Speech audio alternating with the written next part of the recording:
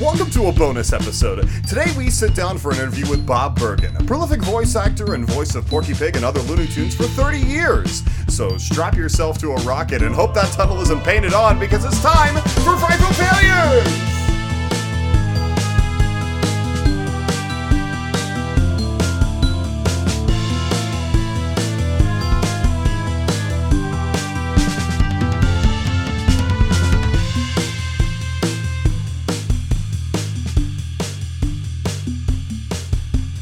Hello everybody and welcome to another episode of Frightful Failures. I am your ghost host with the most, Zach Romero. Joining me, as always, is your ghost host with the most, Tien Guignol. And of course, as per usual, our show perpetually changing. We are not doing deep dives on films this week. Instead, we are sitting down in a very, very special interview here. We've pulled some strings, Tien.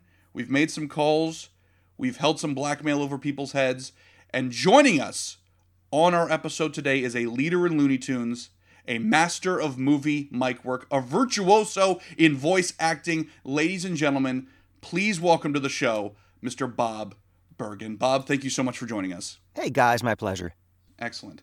So basically how we want to start things off here, Bob, you have done the absolute global tour of interviews. You have talked to all the most important people. You've answered all the most important questions. However, we have to run through the standard, typical podcast questions here just to make sure everyone's brought up to speed here. Okay.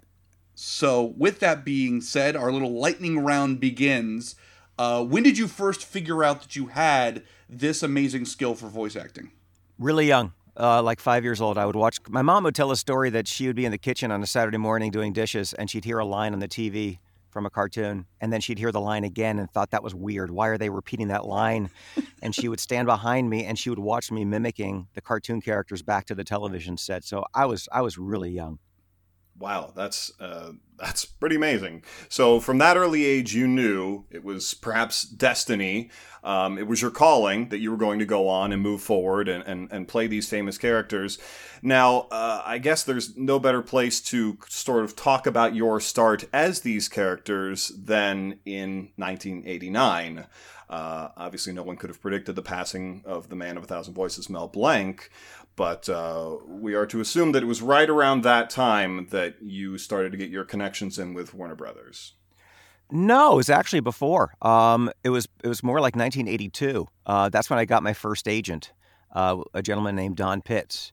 But he also represented Mel Blanc and June Foray and Stan Freberg and Paul Winchell and Casey Kasem and Orson Welles and some of the top voiceover artists ever. And I kind of hit the jackpot with my first agent.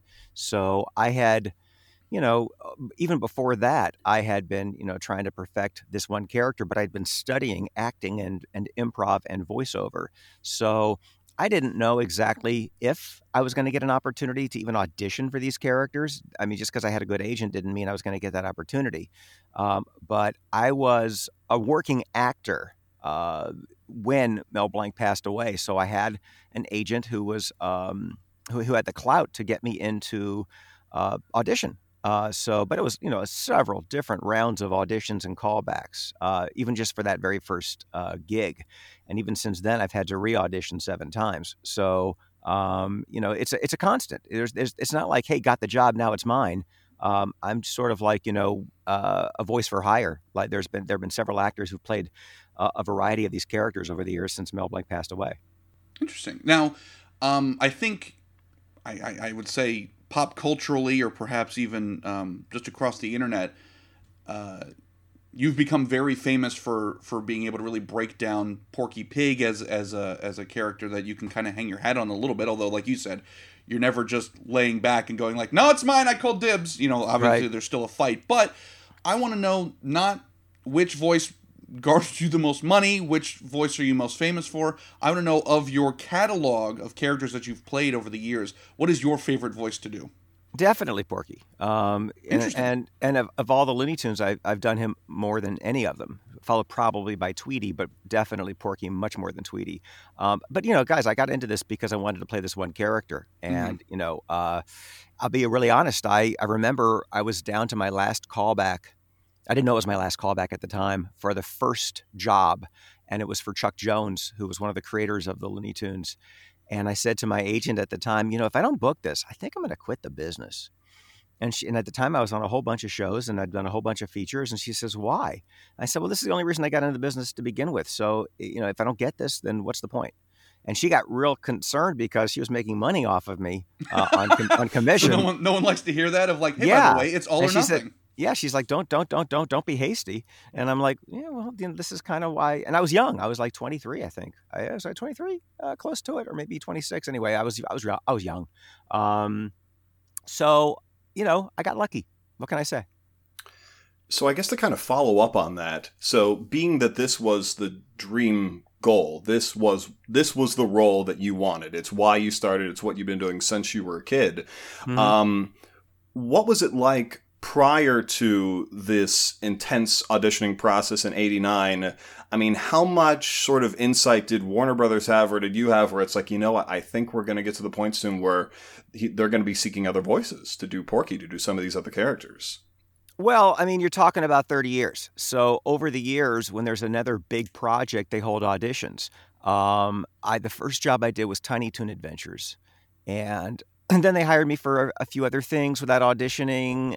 We did a couple of shorts. And I did this commercial for Nike with Michael Jordan that eventually became the film Space Jam. But when I did the first Air Jordan spot, where Michael Jordan comes out at the end and says, "That's all, folks," and Porky says, "That's my line." The day of the session, I had a cold. I had laryngitis, and the ad agency interpreted that as I'd lost the ability to do this character. What? So yeah, I know. So a few weeks later, my agent calls me and says, "Listen, they're holding auditions for Porky for this commercial because they think you lost it." And I said, "I had a cold." And she goes, "I know, I told them, but this is what they can do." I said, "Well, so what do we do?" And she said, "Well, let's audition under a fake name and see what happens." I said, "Okay." So we auditioned under a fake name, and I got the job and walked into the studio, and they thought I was somebody else. And that was the first time I had to re-audition. And then the next time was for the movie Space Jam. And I had audition after audition after audition. And I remember I was at this, it looked like a cattle call at a place called LA Studios in Los Angeles with dozens of people in the lobby reading for all these characters.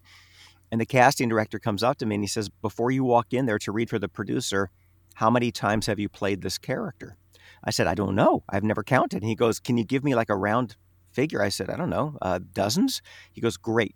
When you walk into to do this," and I was auditioning for the producer, Ivan Reitman, he said, "Tell Ivan you've done this character dozens of times."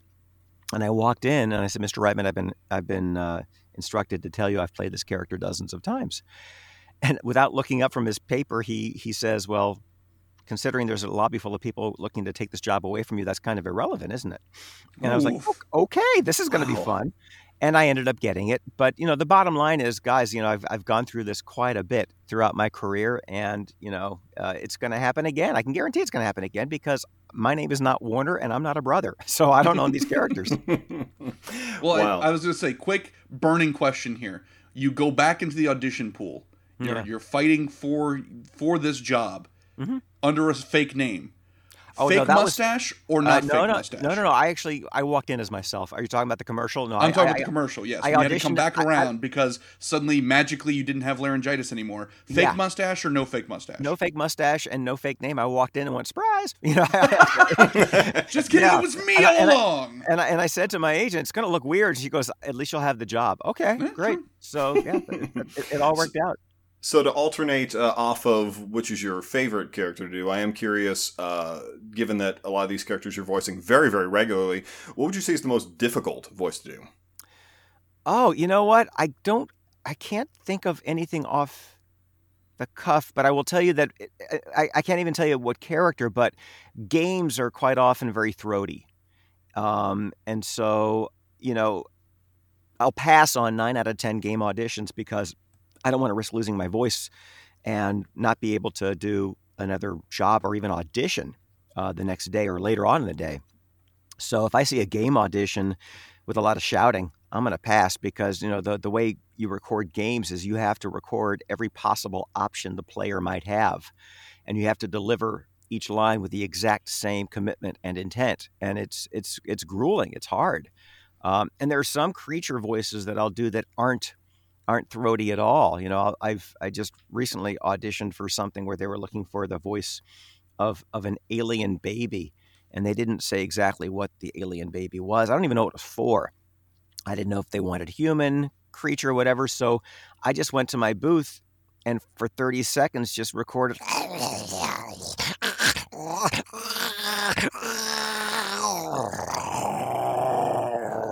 And I was looking for places in my throat to say, well, which one hurt, which one was too aggressive, and it was all fine. So I just submitted the whole thing. But what I'll do in a situation like that is, once I go, okay, that was a little painful, I'll make a note of it on my file and I'll cut it out, so I won't take my place into that little area of my throat that I can't sustain for 4 hours. It's funny you bring that up about video games specifically, because I feel like I have heard similar statements from a lot of the big name face actors. People like Gary Oldman have done like one video game, and then they'll go on and say like, yeah, it's a lot of like grunting, and I'll make a lot of like death noises and climbing a hill and things like that. And yep, this was the one game I did. Yeah, I mean, I can remember years ago, I think it was the first Star Wars game I did when I was voicing Luke Skywalker. I was looking at this chapter in the script. It was death screams, and it had the 2,500 foot drop death scream. Then I had the 2,000 foot drop death scream and the 1,500 foot drop death scream. And I said, guys, can we just do the 2,500 one and just cut me off and just record it once and just cut off the length you need? And they're like, no, we got to do them all. I went, Can't just fade it out, guys. Right, yeah. But there's clearly the subtle nuance of, well, if it's 1,000 foot death, yell, you have to go, it's not so bad on the way down. That's exactly. That's the thing everybody writes about when they're reviewing a Star Wars game is, well, it sounded like when Luke fell off the cliff, really sounded like he was falling off a 1,000-foot cliff and not a 3,000-foot cliff. And that's right. Yeah. And the thing is, you have to do, again, the commitment, the intent has to be the same, even though you do it maybe 300 times. Because as far as the player is concerned, if it's your 257th take, it's their first time in that moment in the game. So they need to hear that same commitment. And there are people like Fred Tatasciore and D. Bradley Baker and Jennifer Hale, the people that do a lot more games than I do and have a lot more stamina at this than I do. But I honestly don't enjoy the process as much. I don't do audiobooks for the same reason. I could not sit and read a book for 8 to 10 hours that I would not read for enjoyment. So for audiobooks, the voice actor is paid for the finished edited hour, not the time it takes to record it. And it's just not creatively, not my thing. Well, I was going to say, since we are kind of on the video game topic, you have been basically the go-to video game voice of Luke Skywalker since 1996. So just as sort of, I guess, more of an acting question. Mm-hmm. So let's say EA or whoever owns the LucasArts makes a new Star Wars game and they're like, okay, Bob, we need you to be Luke Skywalker, but we need you to be old man Luke from the new modern trilogy. Did you go and like you said, your name isn't George Lucas Jr., so you can't necessarily be like, I own doing Luke's voice, but would you watch like the more modern Star Wars trilogy and go like, okay, I'm making mental notes that if I have to play Grandpa Luke Skywalker somewhere down the line, I'll kind of build off of the performance I'm seeing from Mark Hamill? Because Mark Hamill seemed kind of like 50-50 on those movies. So I'm curious, do you see something like that and go, ooh, I'm adding this to the context I may have to build off in the future? Well, odds are they would audition. I haven't done Luke in this particular universe of the franchise, and they've had lots of other people play Luke than me in these games and all kinds of stuff. I think the last thing I did for Luke was probably Robot Chicken last year. We did a Star Wars thing, but they would probably audition me. I mean, like the first time I did this, I mean, I actually turned down the audition for Luke because I told my agent I can't do Mark Hamill. I mean, I just can't do Mark Hamill. And so my agent called the producer and said, we're going to pass. And the producer was like, no, we actually still would like to hear him. And then I had my agent check with Mark Hamill's agent to make sure that he wasn't interested in doing this, because I won't step on another actor's territory. You know, I didn't know if it was a negotiation. I didn't know if he had no interest. I had no idea, but I needed to hear that he was just not interested at all before I would even venture into the audition. And he wasn't interested for whatever reason. And I go into the audition and I said to the producer, I can't do Mark Hamill. And he said, don't do Mark Hamill, do Luke Skywalker. And I went, oh, okay. and they had to play me some references because, you know, I've seen the movies, but I'm not a diehard fan. Right. So, you know, there are different sides to his personality. When A New Hope starts out, he's a teenager and he's kind of whiny. And he's kind of pathetic. And he's just got that sort of whiny thing going on. I don't want to do that. And then, you know, a film or so later, he finds this green fella and he kind of uses his mind to pull a ship out of the muck, and he gets the Force. So I had to find little layers of his personality and the growth of his personality, the progression of it. You know, as an actor, that was the fun part, is learning that progression. So cut to the last, you know, few movies. You know, Mark's voice has definitely changed since that first film, because it's what now 40 years. So my voice has changed in 40 years. I think it's a little bit more raspy now. Mark's got a little bit more gravitas, a little more age to his voice. It wouldn't surprise me if he does it.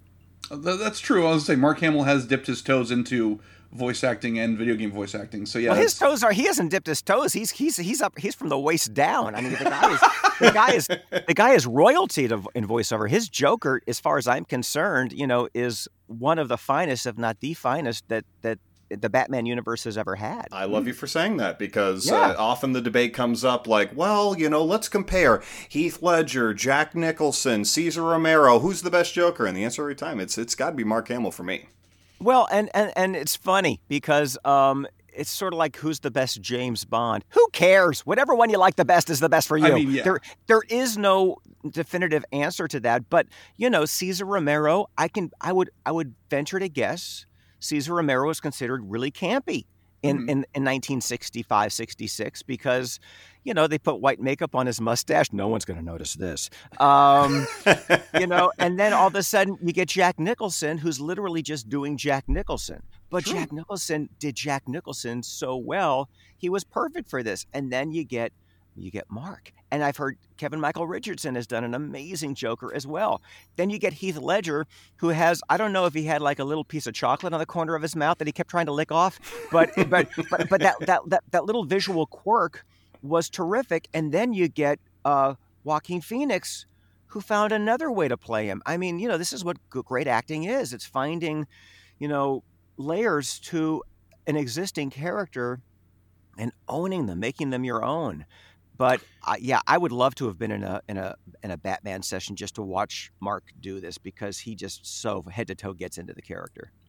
Now, it's fascinating that you brought up the idea of not being able to do a Mark Hamill, because one of my questions I had here for you is that, correct me if I'm wrong, but I imagine that there's an element of when auditioning for a world-famous character like this that is less about doing an absolute pitch-perfect, his own mother couldn't tell the difference of Mel Blanc, as much as it is just doing kind of what people remember of this character that's been around for decades. Is that something that you would agree with?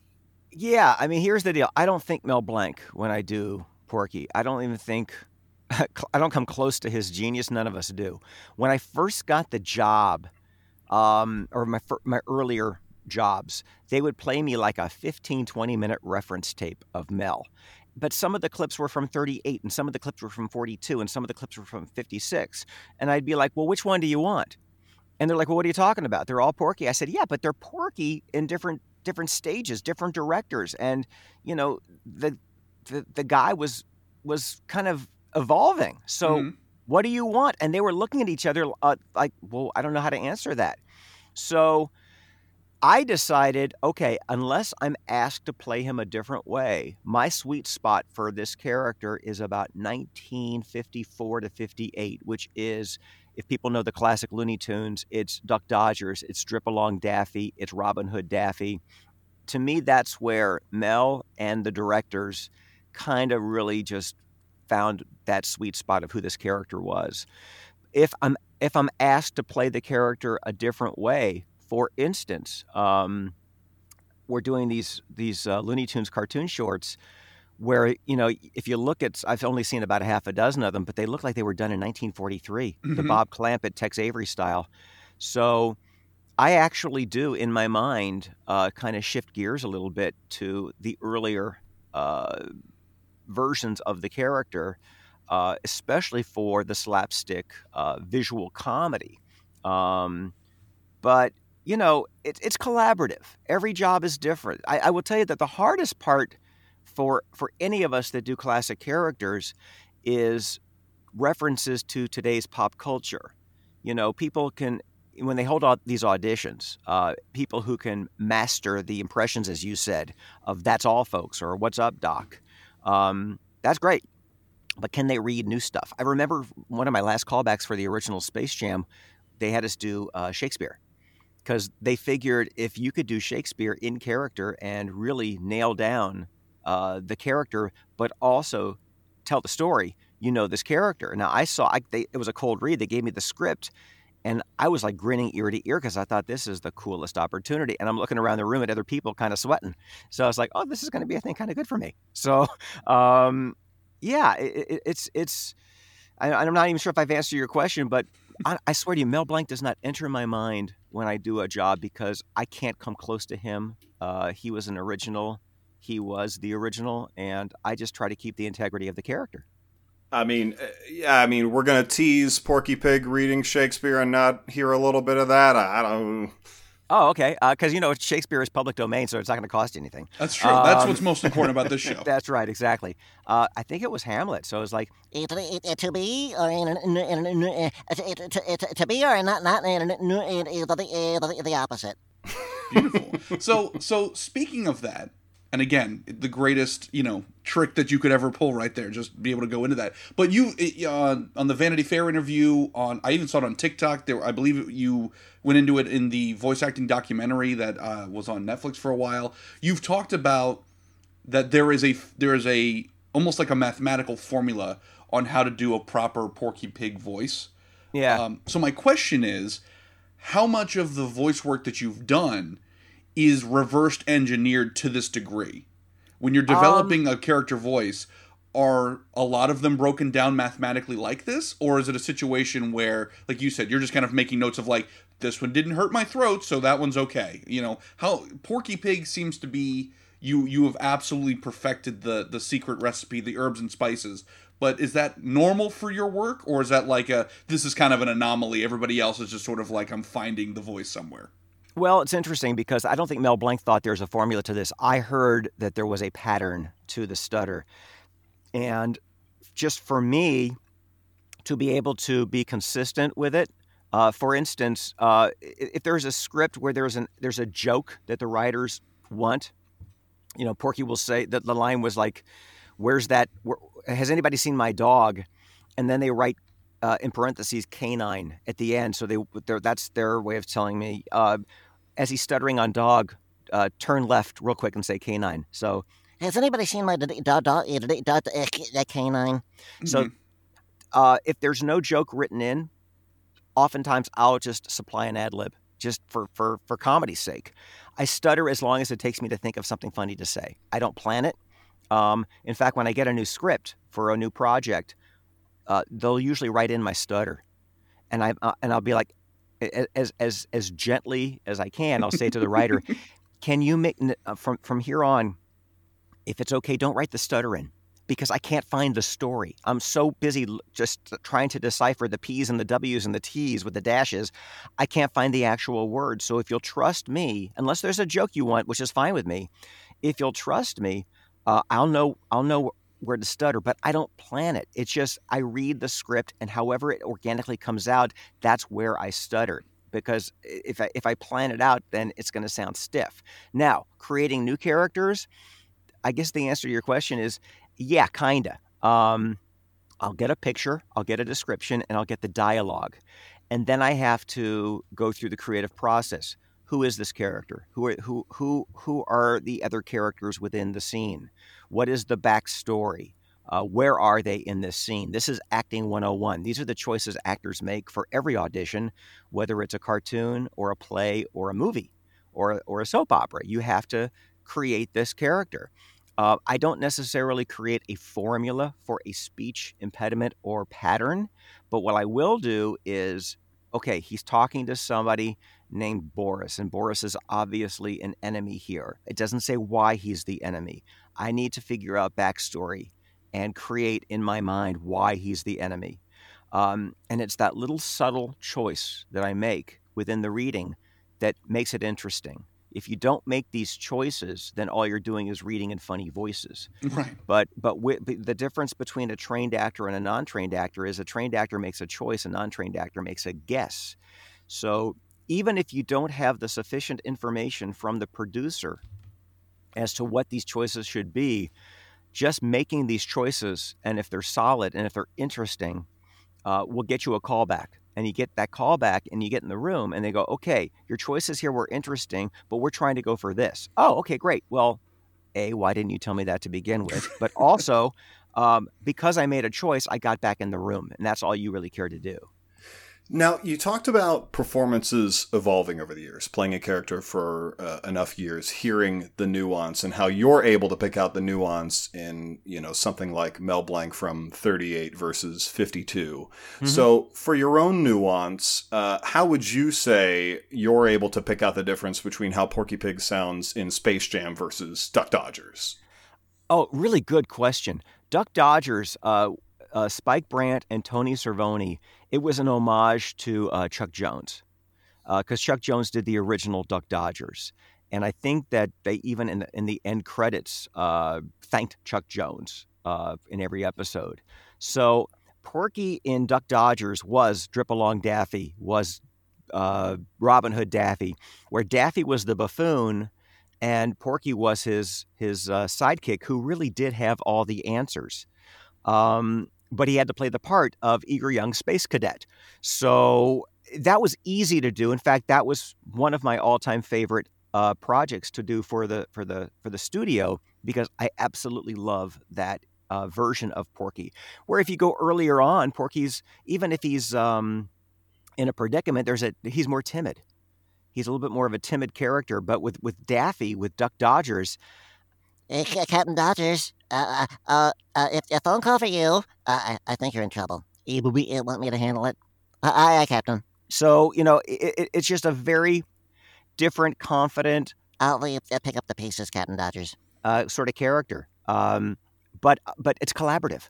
So when I like for Space Jam, gonna be honest, the characters were in the film, but I don't think that the producers knew these characters as well as I did.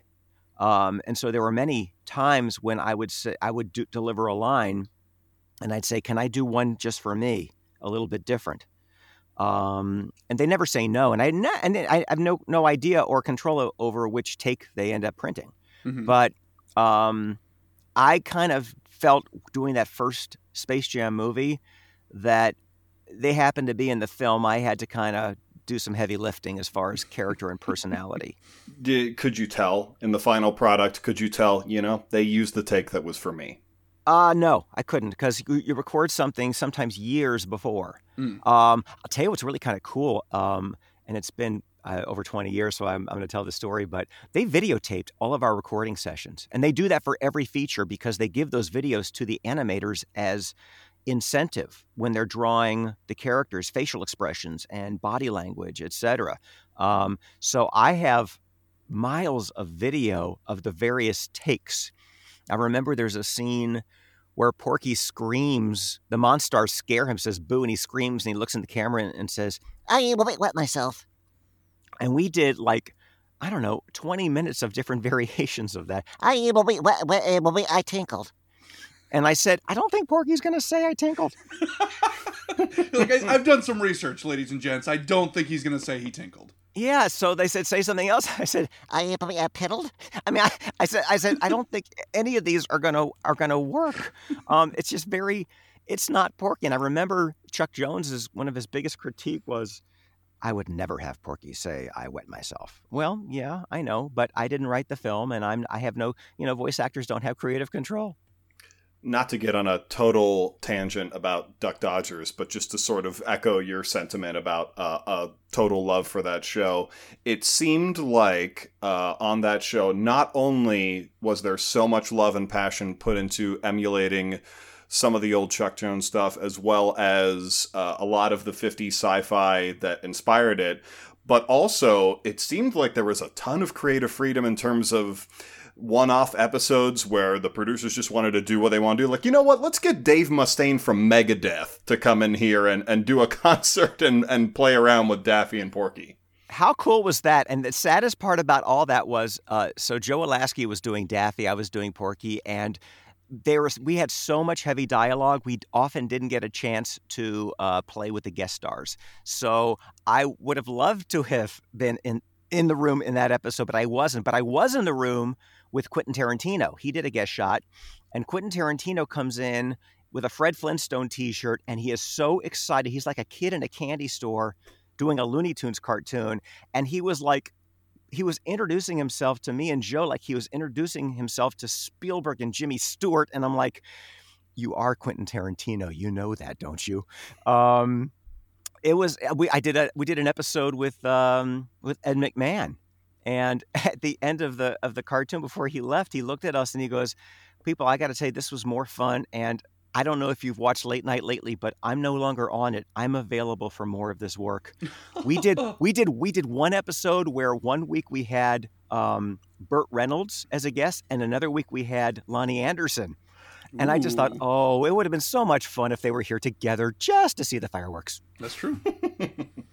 So, God, I feel like we could have just done a Duck Dodgers podcast here. So, just as a kind of quick aside here, because obviously, you've become, despite having to audition, you've become kind of synonymous with Porky Pig in a modern era. However, I want to know, how defensive are you of roles that you've played? And specifically, like, going off of IMDb, they list one of your, early roles as doing the English dub for, like, Akira. Mm-hmm. Or, so when... Oh, and then they'll redo it with a different cast years later? Of course, but like, when every couple of months when they're like, guess what? We're doing a live-action version of Akira, and here's the guy we got who's gonna do it. Is there any part of you that you're like, man, I helped put that together? Like, what are we... Or, for instance, it lists you as additional voices in the movie Food Fight, which is, like, notorious on the internet. So, are there roles that you're particularly defensive of if someone comes along and goes like, hey, this was not great, or this character, boo? Do you feel like this is your child, that you're like, hey, I will see you outside, how dare you? Or is it just sort of like, it's a gig, I did the best I could, if you didn't like it, I don't know what to tell you? Yeah, the latter. I don't care. I mean, honestly, I got to tell you, I don't watch 80% of the work I do. Okay. Because I always tell people my joy is in the doing, not the viewing, and I'm so picky about my own performance that I kind of cringe. I'll give you an example. I did this anime called Castle of Cagliostro, where I played Lupin III, and I'd never seen it. I did it in the 90s, and, I'll go to fan conventions and people will have me sign DVDs and whatnot. And a few years ago, they released it theatrically, and I went with some friends, and I saw it when it was all over. I said out loud, God, I was terrible. That was crap. Oh, my God, why are people even, like, talking to me? And, the audiences, they're applauding me because they see me. I'm like, oh, my God, this is dreadful. Akira. Guys, that was a day in my life, in 1980 something, mm-hmm. and I didn't know anything about Miyazaki. I didn't know anything about anime. It was the first anime dub I'd ever done. I'm seeing the character. I don't even remember the names of the characters that I play. And people, I really have to go back and study my career when I go to fan conventions, just in case. people have pictures of a character that I don't remember. And one of them in Akira, because you mentioned it, there's a floating bubble boy. And I want to say his name is like Mitsubishi or I don't know, Yamaha or something. I don't know. and I looked at him, and the director, I think the director was a guy named Tom Weiner, I think. And I did a lot of stuff for Tom, but I think he was doing this. It might have been Jerry Beck at Streamline Pictures, or Carl Masick. I don't know. That doesn't matter. But I'm looking at the character, and to me, he looked like Marlon Brando. So he had these big cheeks, and he kind of looked a little sad. And So I just did a sort of like a Marlon Brando voice. And I said, well, "Is that okay?" And I said, "Yeah, that'll do." That's how creative I was in that moment. Okay, I wasn't thinking backstory. I was thinking, I've got to match sync. I've got to hear Japanese and try to translate that. I don't translate it, but I have to read the English and stay in the voice. And as long as they say, "Great, let's move on." Hey, great, let's move on. So that's literally how deep it is for that particular film. I'm sure you puzzled a lot of fans at conventions when they would have you sign a Lupin the Third DVD, and you would look them in the eye and go, "I'm so sorry. I was young." I never do that. I never do that. But I will have. But here's the deal. I really loved playing him. I mean, he was such a fun, lovable buffoon spy, and I would love to play him more. I did a handful of films, and I did one series playing him. But I think Cagliostro was the first time I played him. But again, you're the victim of the director, the producer, everybody else involved. They're the ones who say, "That's great, let's move on." I have no creative control over the finished product. It is absolutely fascinating to look back on a film like that. I mean, something like Akira, that is widely considered to be one of the most seminal pieces of Japanese animation and of like body horror and cosmic horror and things like that. Something that people do hour-long YouTube reviews of, breaking down every part of it, and then to have met you and have you be like, yeah, but wait, what was the name of that character I played? I mean, that was a day. Guys, well, it was a day. A couple of years ago, I was at San Diego Comic-Con. Mark Evanier does the voice actor panel, and I am sandwiched between Misty Lee and Fred Tatasciore. And so we made a pact, the three of us, before we got on stage, that when they're talking to the person to our right, we will be on their IMDb and give them answers and hints to the questions that we don't know off the top of our head. And somebody will ask a question about a character, and I'll look down on my IMDb, and I'll be like, "The Adventures of the Squid." Oh, The Adventures of the Squid. Yes, I love playing that show. Thank you. And and then I would kick Miss. Shoot, no, that was the wrong answer. It's not The Adventures of the Squid. It's Mermaid Man. Oh, I think you mean Mermaid Man. So I mean, we don't remember unless it's like an ongoing series or a film that you do over, 2 to 5 years of recording. When you record an animated feature, it's just like shooting an animated feature, or a live action feature, rather. You don't do it in order. Your first day of recording might be the middle, and you might come back 6 months later and do 5 days of the beginning. And in my cases, I only see the parts of the script that I'm in. I never see the entire script, so I don't even know the story. So I remember, I think it was The Emperor's New Groove, where I played a squirrel. I had no idea why the hell the squirrel popped in this movie and what he was doing. Or then I found, he's just comic relief. He just pops up every once. Okay, I get it. But I didn't know that when I did it. Right. Well, so kind of going off of that and looking at the completely 100% accurate, never a mistake ever IMDb. Oh, God. IMDb, God bless it, but it has... half of my career is not on it, and 25% is not true. But go ahead. That really should be the new the tagline for IMDb. So looking at IMDb, an absolutely 100% accurate listing. Right. Right. According to this, about 70% of the roles that's listed here are listed as additional voices. Yeah, you want to know what that is? Well, I'm wondering, how does that typically go? Like, for instance, Fright Night Part 2, Total Recall's on here as additional voice work. Okay. So how does something like that, does it all function? Like you said, like Akira, where you're like, I don't know, this guy looks like this, I guess. I can do this voice. And they're like, good enough. Or how does it go? So here's how it goes. So there's lots of answers to this. Let's talk, because you brought up Total Recall. You guys have seen the original, 1990? Okay. So you know the scene where the fat lady is at customs on Mars, Of and the course. customs guy says, "Do you have anything to declare?" And all of a sudden, her face splits open, and there's Arnold. Mhm. Absolutely. Okay, so the actor that played the customs guy was from Austria, and he sounded just like Arnold. Oh, amazing. And the producers thought, if he says, "Do you have anything to declare?" It's when his face splits up, or when her face splits open, they're gonna go, "Well, that's dumb." So I revoiced him. So it's my voice coming out of his face.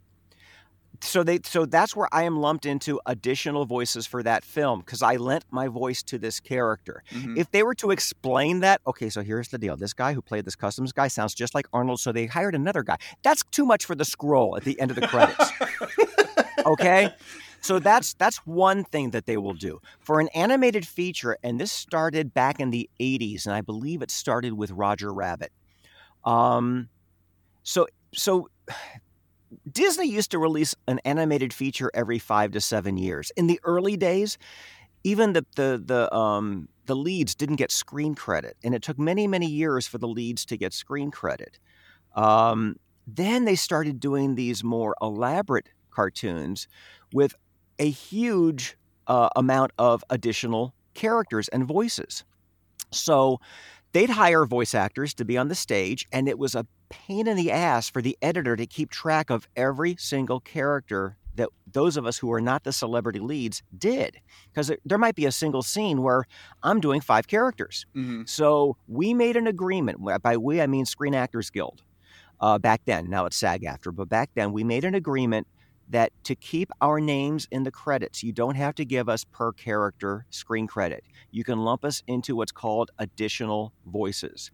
And that, that's how we kept our names in the screen credit, and that's how we kept on the residual list. So, Attaboy. that's really what additional voices means. It means that, okay, we have the ability.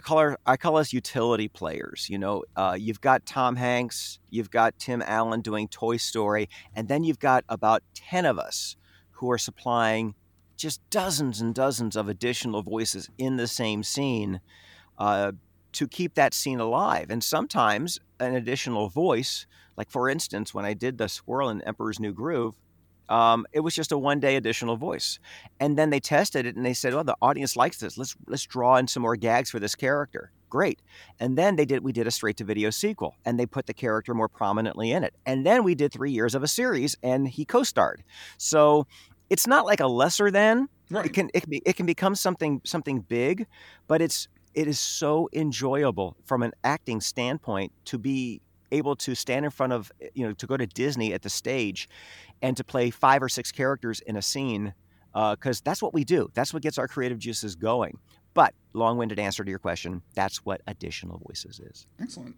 Fascinating. Now, to kind of round out when it comes to Porky Pig and some of the Looney Tunes. Now, given the fame of a lot of these characters, more than likely you've had to lend your voice to them in all sorts of formats, not just TV, not just video games, but possibly toys, theme park attractions, things like that. I'm curious, what are some of the most odd or notable examples of having to be Porky Pig or any of these other characters? That is a great question. So for toys, you have to, because that little chip, that little speaker is inside a whole bunch of foam and material, and you have to record it in a way that is very clear and sometimes sounds very stilted. I did this thing for Tweety, where Tweety was on like a perch, like a bird cage perch. And when you would hold the perch and you would have Tweety swing back and forth, every time he would swing one way or the other, he would sing. And the song he was singing, I don't know, there's a old classic Looney Tunes where Tweety is like, "I'm a sweet little bird in a gilded cage. Tweety's my name, but I don't know my age." And by the way, if that doesn't sound completely like Tweety, here's a secret that many people don't know. Many of Mel Blanc's voices were sped up electronically. That's right. So my Tweety is sped up about 10%, but that's how I sound when I do it. Well, they didn't want Tweety to say the lyrics to that song. They wanted each note to be tweet. So in real time, it would be Tweet, tweet, tweet, tweet, tweet, tweet, tweet, tweet, tweet, tweet. But they needed me to record it with each tweet individually and very long. So it was like, Tweet, tweet, tweet, tweet, tweet. it was the most tedious, boring. And at one point, I guess I was going, tweet, tweet, tweet, tweet, tweet. And the engineer says, no, you sound like you're bored. I said, because I am. Right. I imagine after that, you just turn and you're like, by the way, this is what hell is. I just want you all to know. Yeah, but you know what? It beats working for a living. I mean, there are people out there every single day, doing their thing and sweating, and God bless them. And right now we're in a pandemic, and they're hospital workers and whatever. And I'm complaining about tweet. So they gave me a copy of the toy, and I was like, all right, let me see how this really works. And when you do it really fast, it was tweet, tweet, tweet, tweet, tweet, tweet, tweet, tweet, tweet, tweet. It worked great, but that was a tedious, boring session. So I want to jump to, you are obviously a man of many talents and a man of many hats. And so I know that there's basically like a voiceover workshop. You in addition to being a talent, you are also a teacher. And so I want to talk a little bit about really teaching voiceover and technique and recording demos and things along those lines. In fact, in the Vanity Fair video interview, you were giving like constructive criticism to people trying to do their own impressions of the characters that you've famously done. So, right.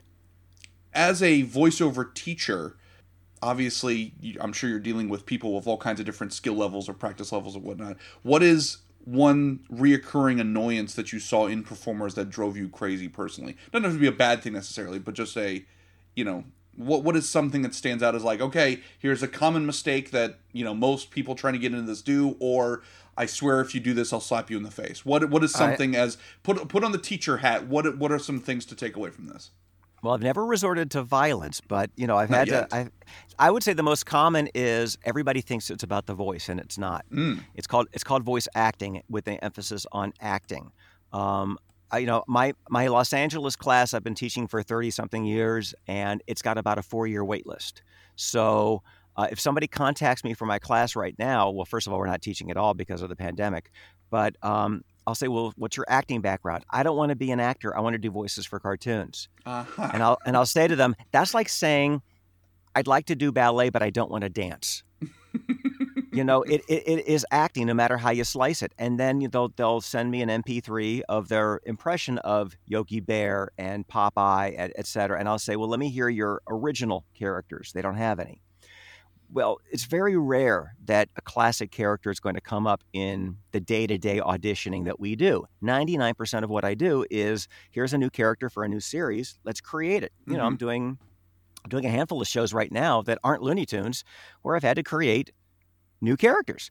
So that's where the struggle comes in, because they're vocally versatile, but they're not good actors, and they're not trained actors. So what I always tell people, it's a very expensive hobby to even pursue voiceover. Study acting, study improv, become a superb actor, and then study voiceover. Because if you go into a voiceover class without the proper acting technique, you're going to be spinning your wheels at the mic.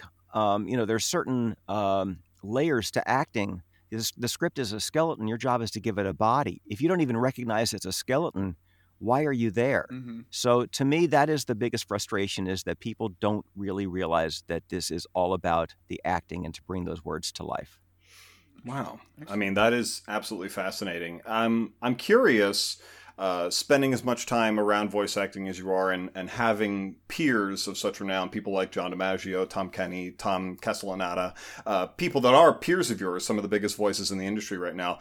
I'm curious if any of them called out sick one day, if there are any voices you've done in front of the mirror that are like, I'm not sure people could tell the difference. Well, it's a good question. The answer is no, and here's why.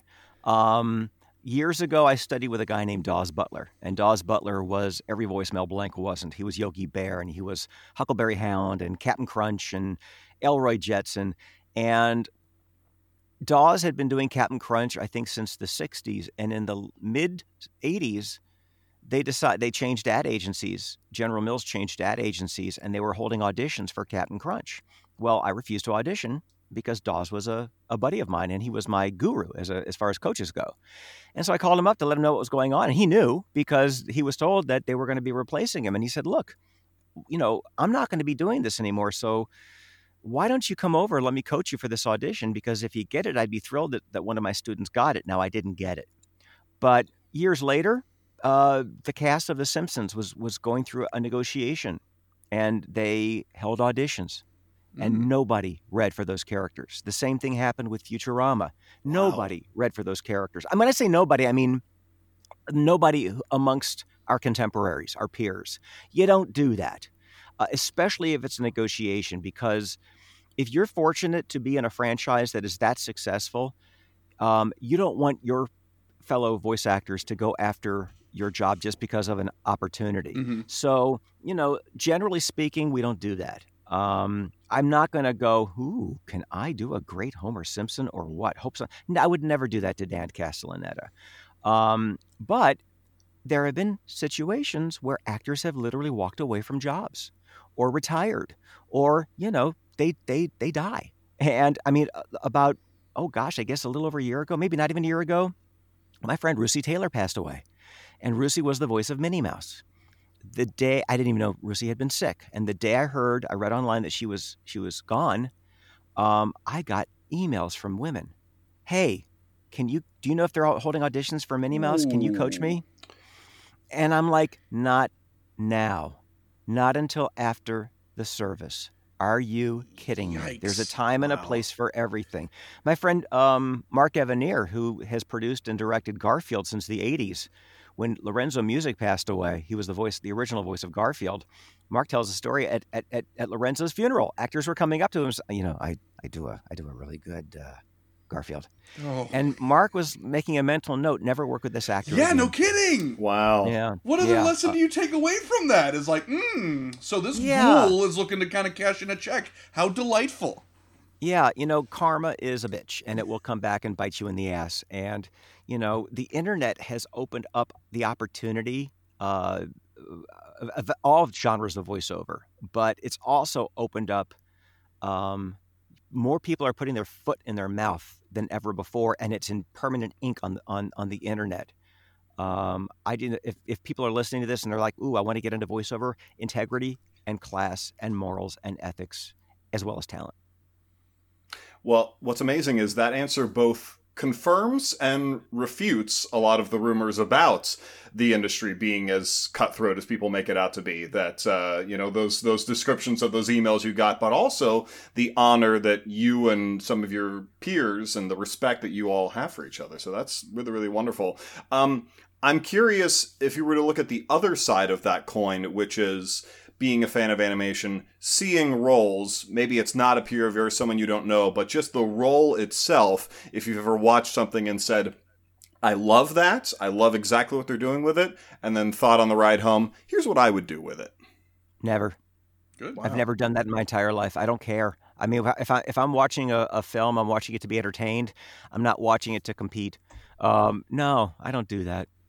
So, obviously, I think it goes without saying that we've established here that you are a consummate professional in terms of voice acting and in terms of acting in general. You are definitely on that top tier of just being absolute professional first and foremost. But I gotta know, has there ever been, and we don't have to name names necessarily, I'm not trying to blacklist anybody, but has there been a project or something like that in your career that either the feedback you're getting is not good or something along the lines you're like, you know what? I think we're done here. Goodbye. I'm not tweeting again. I'm not repeating this line. I'm not doing the bubble thing again. I'm gone. Has there been anything where it pushed you over a line that you were like, we can't be doing this. We got to go? No, I'm not that guy. If I'm at a session and I'm like clashing or I'm like, okay, this guy cannot direct himself out of a paper bag. they have no idea how I feel, and they have no idea what I think. I'll give you an example. Here we go.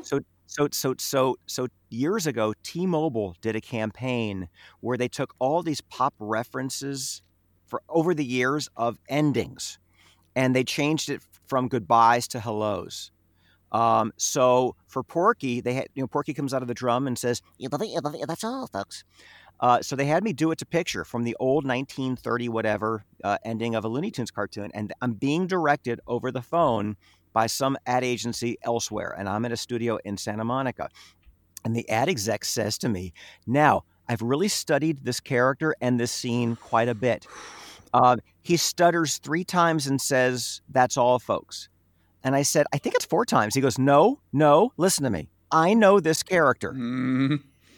It's 3 times, and then instead of saying "that's all, folks," it's supposed to be "hello, folks." And I said, "I don't think that'll work because there's going to be an extra lip flap." He goes, "Listen to me. You're not listening to me." And so my engineer in my studio, without pushing the talk back so the producer couldn't hear him, he looks at me and he goes, "Should I tell him you've done this before?" I said, "Oh, absolutely not. I'm about to get a tremendous amount of overtime."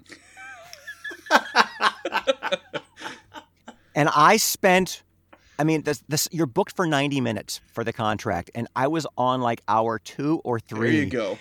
And I'm being very nice, and I can hear him sweating over the phone on his other end. And I looked at the engineer. I said, "Okay, it's time to get him off the hook." Okay. I said, "Hey, can I try one for me?" And I did it with the 4 stutters. He's like, "Yes, that's it." And I said, "Well, dude, it was your great direction. I finally got it. I'm so sorry. Sometimes actors are dense, but I'm so sorry." Like, Absolutely Mr. Ad Agent, are you fabulous. sure your last name's not Kubrick? Because wow, Right? your directing prowess just unbelievable. Exactly. Kubrick, Spielberg, hyphen it. Oh my God. Marry the two. Absolutely. There you go. No, I know that oftentimes you've been asked if we can ask some of your characters questions. I've got a couple of those sorts of scenarios, if I might indulge Sure. you. That's fine. But I think I'd like to hear some of the characters in maybe less contemporary situations that they probably wouldn't often be in, or at the very least, as Roger Rabbit taught us, these characters do have lives outside of the cartoons True. that they Right. came and And film in their 9 to 5 every day. We've So discussed the magic of the art, the performance, not just the words. Precisely. So I'm Okay. curious, possibly, just to start you off here, softball you an easy one. So Porky Pig sees an error on his check and is trying to point it out to the waiter. Pardon me, miss. I beg your pardon. I didn't eat the bacon. I wouldn't eat the bacon. Trust me. It's cannibal. It's It's disgusting. Beautiful. Luke Skywalker having to awkwardly reunite with Darth Vader at his kid's bar mitzvah. Can I call you Dad?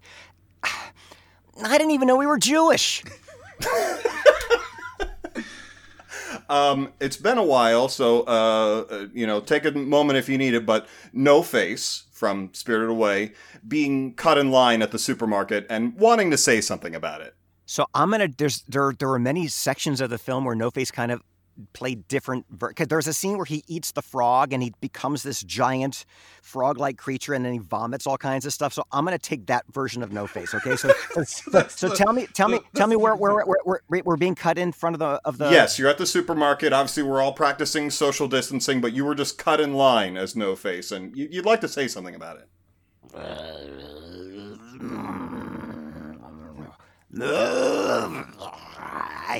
Toilet paper. You have toilet paper. What aisle? What aisle? Gimme.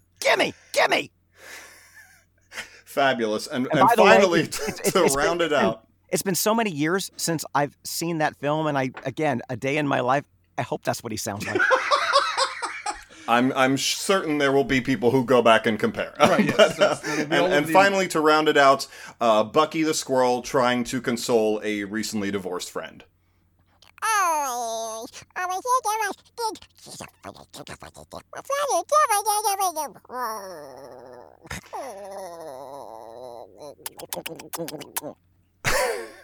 I can't hear that voice and not there's just a part of me that's compelled that just automatically goes into like, oh jeez, little buddy, he says squeak squeakers, yeah, squeak squeak By the way, squeakers. that's very good. Oh, thank you to hear that from you. Oh my gosh.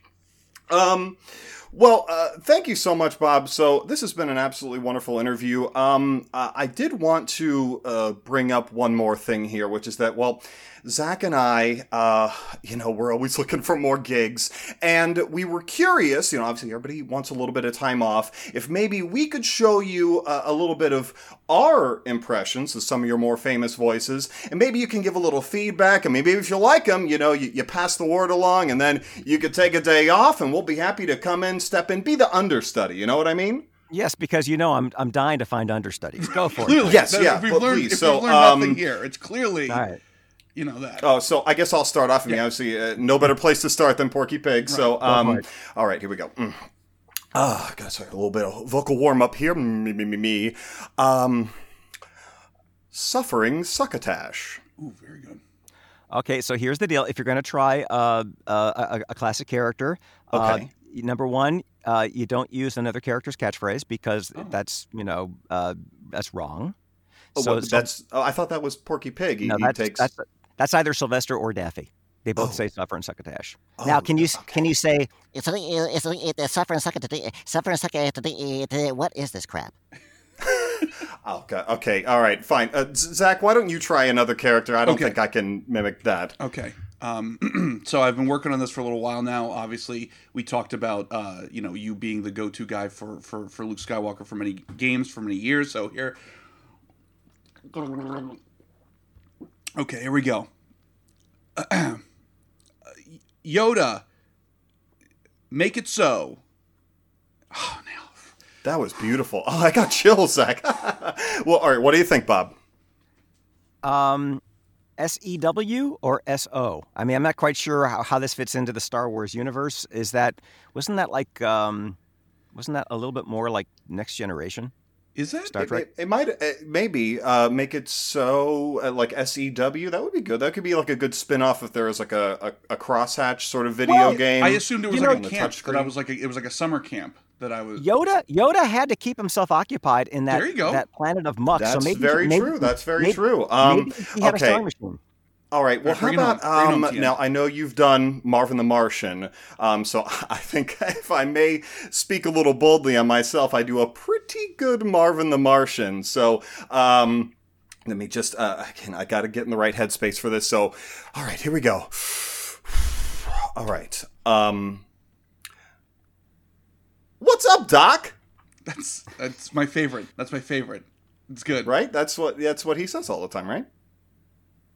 Maybe when he's going for a physical, but no. Oh, yeah, fair enough. Okay, well, obviously, Zach, I think what we're hearing here is maybe we're not necessarily cut out for the business, but I know that Bob just loves being asked to do all these impressions off the cuff. So, Bob, if you could just hit us with a little bit, round us out, do your famous voice, Peter Griffin. Let's hear it. I'm thinking it loudly. Oh, I don't do Peter Griffin. No, that's not mine. Let me check my notes here. I thought that might be. These notes are from Zach, so really, it's his fault if he got this wrong. Zach, okay, ask him to do his other big voice then. Zach, come on, you're making us look like idiots here. I'm sorry. Can we get Bob? Can we get your real famous, very good voice of what is it? Lilo from Lilo and Stitch. Hit him with the good stuff, Bob. Hit him with the heat. It's not mine either, guys. Okay, Zach, I knew you were going to mess this up. You're embarrassing me in front of Bob. This is okay. Fine. Let's just round it out, Bob. Hit it strong. On a classic point. This is probably how you've ended half your interviews. Hit him with it. Beetlejuice from the animated series. Let's go. I think I got to go to my kid's bar mitzvah. Oh. Yeah, I think we're gonna probably end it with that. Okay. Okay. All right. Nothing personal, guys. I just don't do that character. Oh. Yeah. Okay. Well, great to talk to you, Bob. And I think he hung up. Yeah. Okay. All right. Well, I guess that's all, folks.